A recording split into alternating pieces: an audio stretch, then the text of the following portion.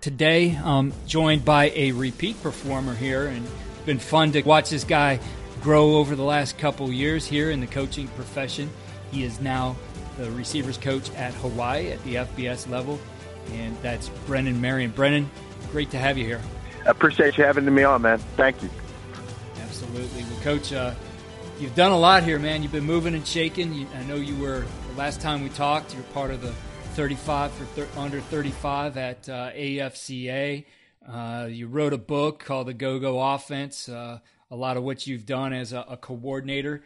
And, I think you've just done a great job in helping high school coaches out, too. I see you pretty active in being able to just help coaches with what they're doing on offense and really, receiver play as well. No doubt. I mean, I've always tried to give back to the high school coach because I remember, being a high school coach and being overwhelmed of, just the day-to-day, how you're going to run the operations of everything and get it done. I got my first high school head coaching job at 25, so I didn't know anything, and I just wanted to learn from every coach that I came in contact with how to become a better coach. So, anytime I get a chance to share with a high school coach, I try to. And for you, I thought this was interesting. This is the first time that you're actually coaching the position you played, wide receivers. You mentioned you did it for a little bit at the high school level, but you, to this point at the college level, have coached the other positions, not the wide receiver position. Yeah, I've been a quarterback coach, coached the running backs, and to be a receiver who, ultimately made it to the highest level at the position and not coach the position is, definitely taught me a lot about learning the other positions and what goes on with them. But receivers, second nature. I did that, for a long period of my life and got paid to do that. So, it's good to be back home in my home position. What's funny, Brennan, is that probably has made you a better coach moving away from your position and doing those first. I know I read a lot of coaching books, like ones they use as textbooks in college and stuff. And I remember reading in the one something that the professor called the expert blind spot, meaning that you as a guy who would do it and was natural to you couldn't necessarily always see, or I guess this is true for, guys who do it and run into these problems. They can't see maybe some of the things that for them just became natural and they're taking for granted that, their athlete understands. Yeah, I think the one thing that I did that was unique for me is obviously I understood the scheme and the stuff that we wanted to run and, what you want the quarterback to accomplish. But I never put myself in the shoes of actually being a quarterback because I never played the quarterback position growing up. So what I did was had a guy named Sam Moore Jr. He was at St. Mary's Rikins.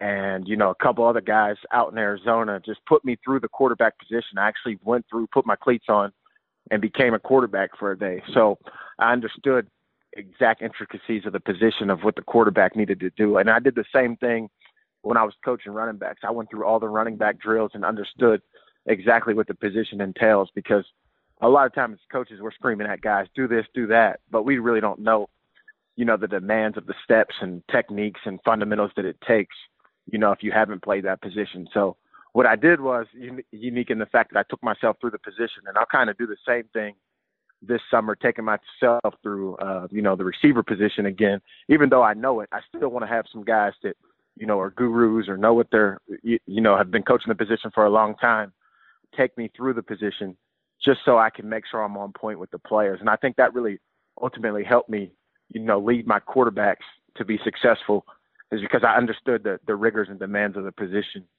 going through it myself.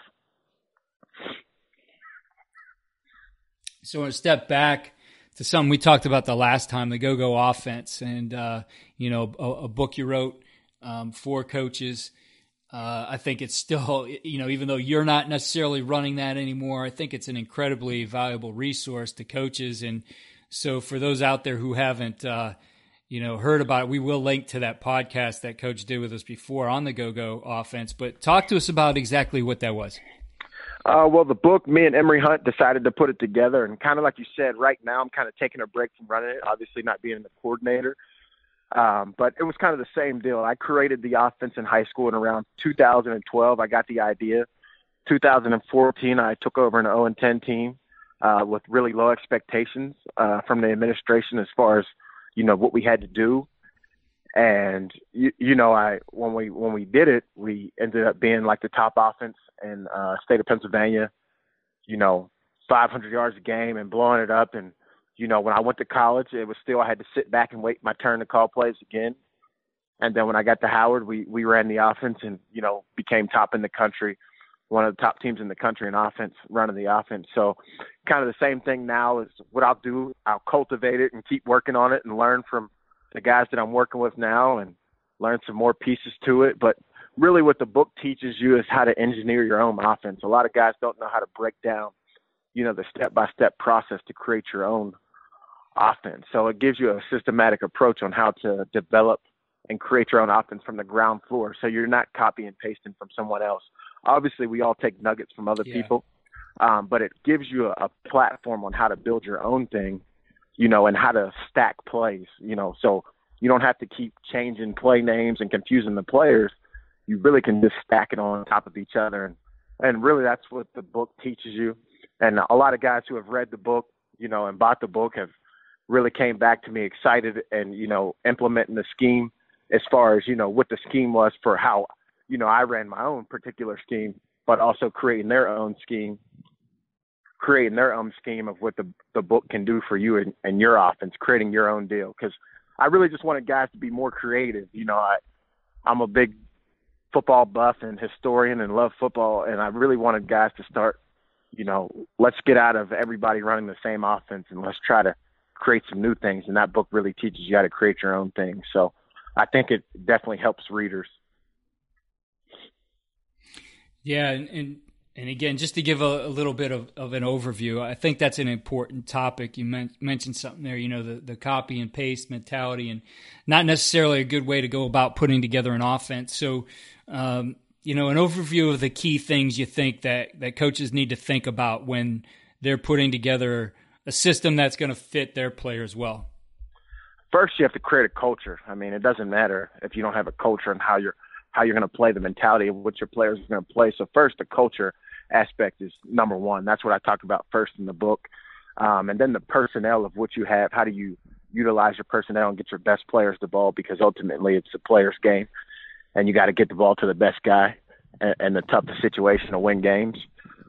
So, culture, personnel, and then it gives you an approach to how to do the same thing differently. One of the best things that I learned from Coach Malzahn playing under him was, putting some window dressing on it and still doing the same thing. You don't need a lot of plays. You need some plays that you run effectively and efficiently that your quarterback understands.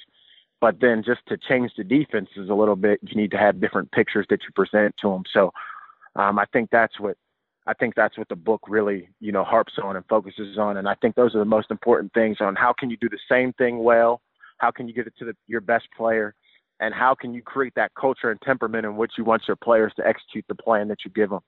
And once you can do that, then you can have a foolproof, system as far as, going about having a great offense.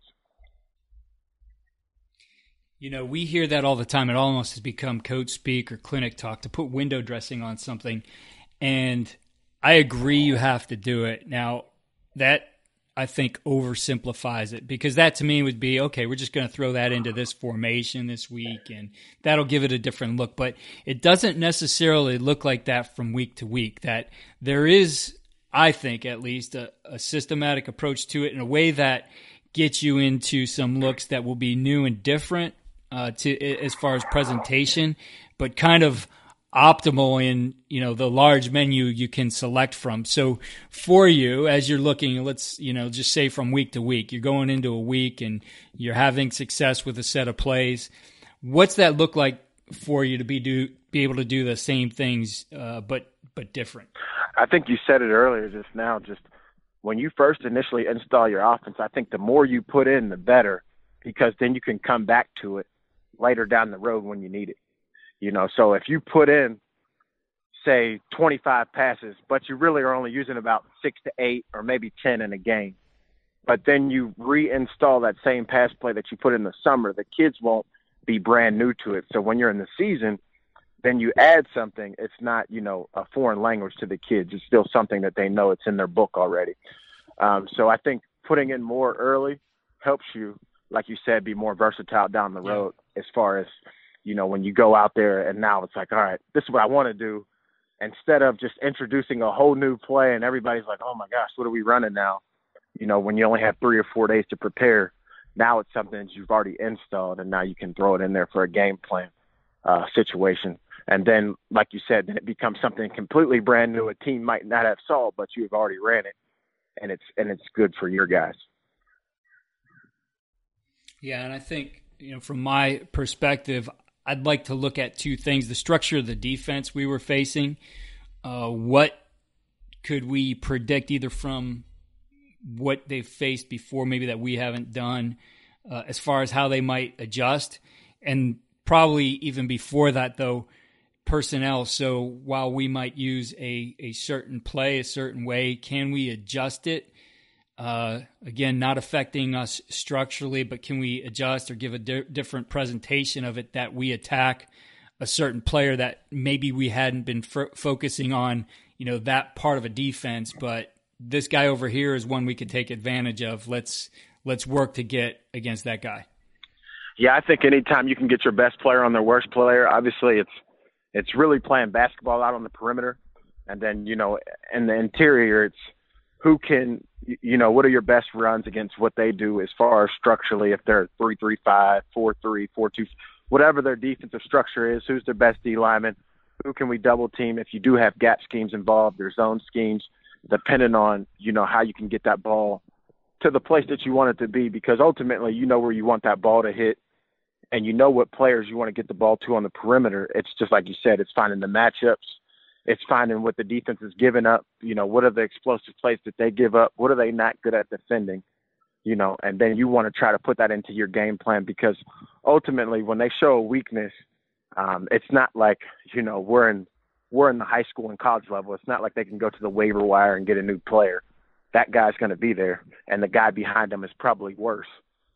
There's a reason why that guy's starting and the other guy's not. So we want to try to find, that weakness and just continue to just poke and prod at it as much as possible to create big plays, for us, because it is an offensive game right now. Absolutely. Well, Coach, we move forward to where you're at right now as a receiver coach at the FBS level, and I think you probably are at the place where you talked about it, where an offense needs to start. And, certainly the culture of the program, the culture of the team, everything has to align from every position. But we get our own unique ways to create that culture within our position that fits into, the overall framework and the direction that, the head coach sets. So for you, what are the important things as you're building your receiver position group, the things that are really going to become a part and be unique to those guys and how they're going to operate as a position unit? Yeah, for the culture for my skill guys for the last, this will be my 10th year coaching, is, simple phrase that we use is how you play without the football determines how much you love your teammates. Play in such a way that they honor you long after playing with them. So that creates the selfless, the sacrifice for the team, the serving the team, the submitting to the team. Because now I don't have to scream at guys. Anytime they do anything outside of, being about the team, you can just show it. You can see it. And now the biggest thing is peer pressure. Guys don't want to look like a liar to their brothers, right? They don't want to look like, oh, man, like a coach can yell till he's blue in the face.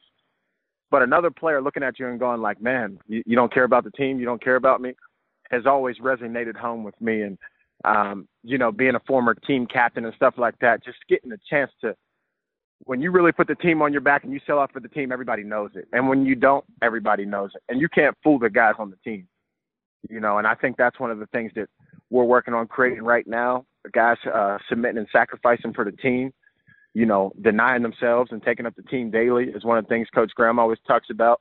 But that's kind of one of the things that's always trended in the skill position groups. And you'll see my former players, they always talk about it. And when you get guys playing like that and selling out for the team, the guy's going to run the guy off as fast as he possibly can. The guy's going to block the guy when he has to. he's going to do the stuff on the back side of the play and act like he's on the front side of the play. When he knows he's not getting the ball, he's still going to run full speed, 100 miles an hour. And I think when you get everybody bought into that, it'll be hard to get every receiver in the room bought into that, but you only need, 4 to 5 guys to play. So when you get those 4 to 5 guys to create that culture, then it gets contagious and it matriculates onto the next guys because they understand I won't be able to play unless I hustle and have effort like these guys do for their team. So I think that's one of the biggest things is just how you play without the football determines how much you love your teammates. It's the biggest thing that we focus on. And then just how you do anything is how you do everything, like competing in every single thing. We want to win everything. We want to be first. We want to be the group that everybody can depend on. A lot of guys think it's, what are they doing down there? What is that group doing? What is that group doing? No, we want to be the group that the team can look on and depend on and elevate the rest of the groups. If we take care of business and what we do in the weight room, the classroom, the community, the field, training, whatever the case may be, right, then everybody else sees that and it gets contagious and they uplift their group as well. So we want to be the one, and everybody should look to us to be like, okay, that's the model. That's the example of how it's done.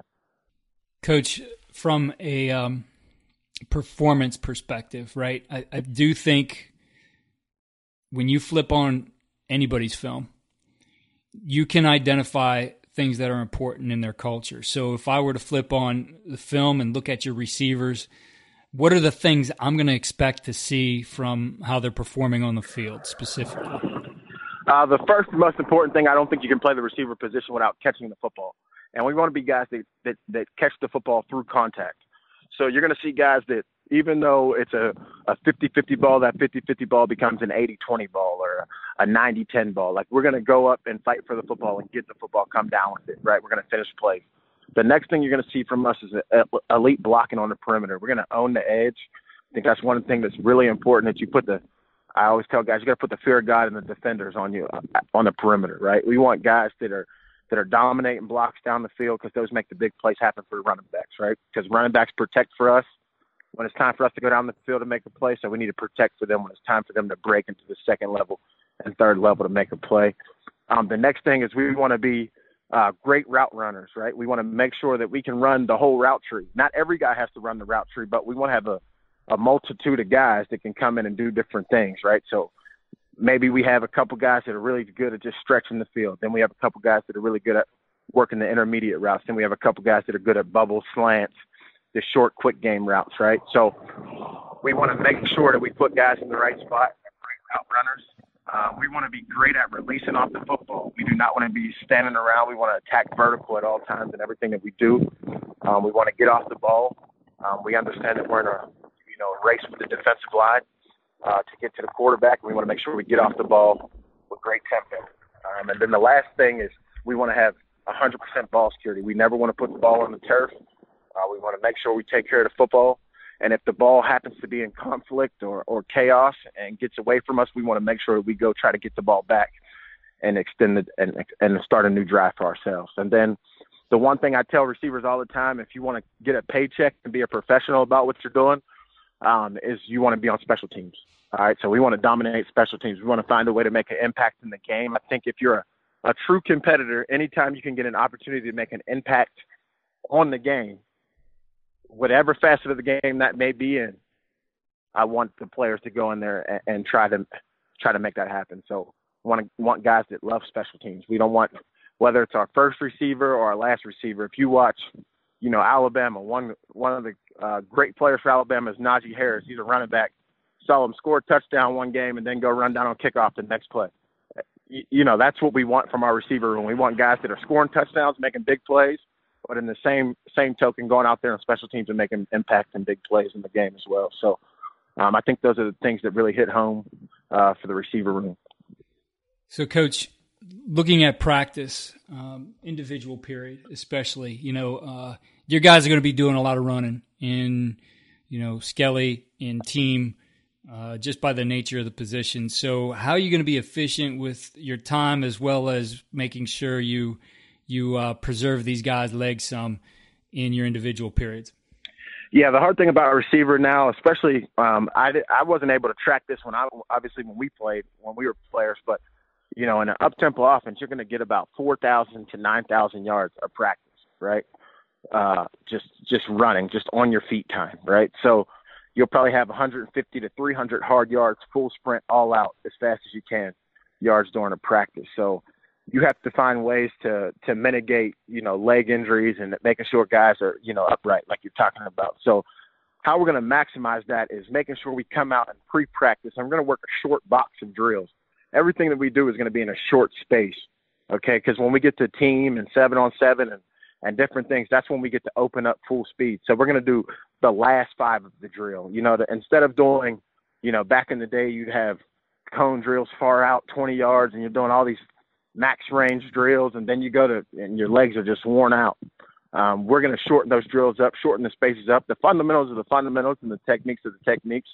We're still going to have to work those and get those in. We're just going to shorten up the space that we do those. So we're going to be really efficient and fast and understand that, in our pods, position optimization drills that I tell the guys, we're going to make sure we shorten those things up to save their legs, but we have to be really great at what we're doing in our short spaces that we're doing things in. So guys take advantage of that. I think when you know the work and know your workload, I think they take more advantage of, really working through the indie drills and doing them at an efficient pace. So we're just going to shorten the boxes up for them and not make everything so spaced out, because we know when it's time to really run the routes and really compete, we're going to get that spaced out environment. So we're just going to have a more condensed environment for those guys to work and do the drills. What's the best way to get these guys blocking and, as you said earlier, being able to, spring guys from big gains into touchdowns? I think they have to understand. It's kind of like as a receiver, you really don't understand. When I first started out receiver, it was really hard to catch a quarterback who could throw really, really hard, right? Until you get on the jugs machine, and then you realize, okay, well, he can't throw harder than the jugs machine, right? And then that helps your catching, right? So the same thing goes for blocking. I think, you want to do a catch the train drill, what I call it. It's really just getting the fear out of guys' heart. A guy coming at you full speed, you're sitting in your spot, boom, and you shock him when he comes to you. I think that kind of alleviates the fear out of it, because not everybody is just naturally violent and just goes out there and just wants to crush people. Now, you have some special receivers, the Hines Wards of the world, who are like that and just love that type of physicality, but not every receiver is used to that. So I think you have to get that in them, obviously take the fear out of their hearts. I think you have to be violent with bags. It's kind of like karate practice. If you won't hit a bag hard, you won't hit another person hard. I think you have to teach people how to be violent.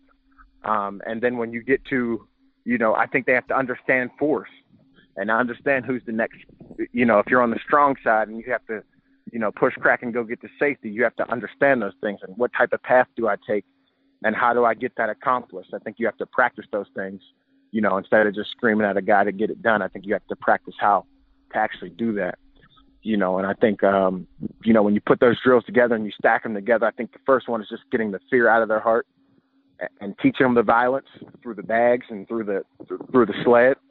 And then, letting the violence show up on film now when you get to compete drills versus, the DBs, W drill, whatever the case, whatever the drills that you use to get some violence going against the competitive, another defender.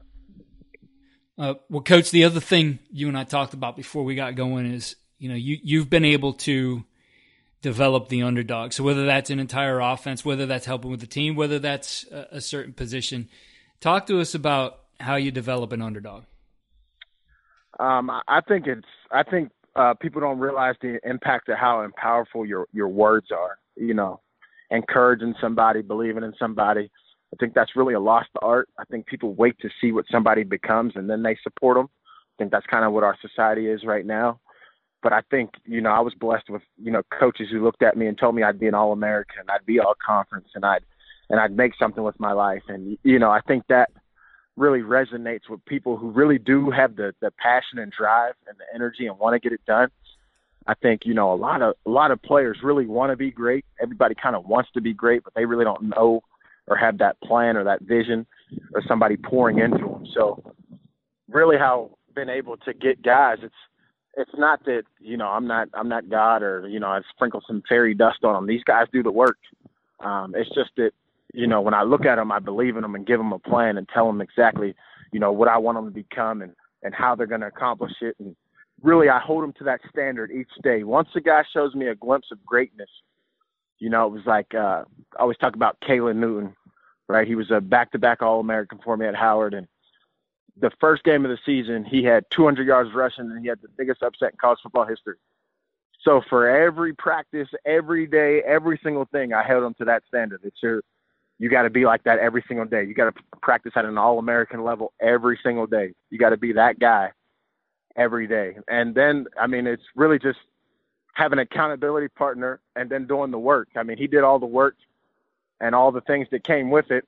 And kind of every guy that I've, had over time has been the same way. Once they show you a glimpse or, really say they want it and they give you their goals, then it's your job as a coach to get them to what they said that they wanted to become after you kind of gave them the parameters. So being that accountability partner, pushing them to, once you have that relationship with them, I think when you really build that relationship and it's one-on-one and you spend a lot of time with a guy and you know what he is, you know who his family is, you know what makes him tick and go, you're able to push him a little bit more and just keep pushing him and keep pushing him and keep pushing him till he gets, at the end of the season, he looks up and he goes, wow, I'm an All-American.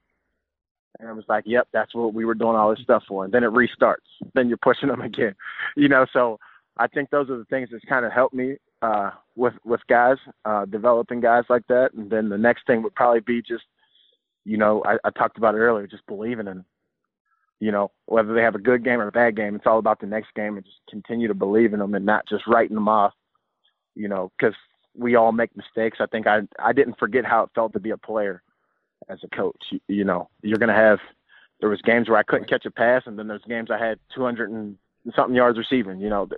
Just you got to continue to believe in a guy, through the peaks and valleys. So that's my deal on development, the relationship, the encouragement, the pushing and pouring in nonstop. I think you have to praise what they're doing when they do something well. It can't just all be, pushing and pushing and pushing and pushing and no praise. I've been called, I promote my players too much, but if you understood how much I was pushing them, you'd see that they need that promotion. If you understood the level of how hard they were getting pushed. So that's kind of how I've done it with the developing guys. Well, Coach, I'm excited for you here as you have climbed the ladder and you made that jump to the FBS level, and excited to see how you develop your receivers here in 2020. Certainly best of luck to you and your team as you move forward. Thank you, man. Continue to keep doing a great thing for coaches. I love listening to the show. And, I appreciate that, Coach. Before we go, Coach, what's your Twitter handle? It's just at Brennan Marion, BRENNAN, Marion, MARION, the number 4. All right, Coach, thanks again, and I'm sure we'll talk again here soon. All right, brother. Thank you.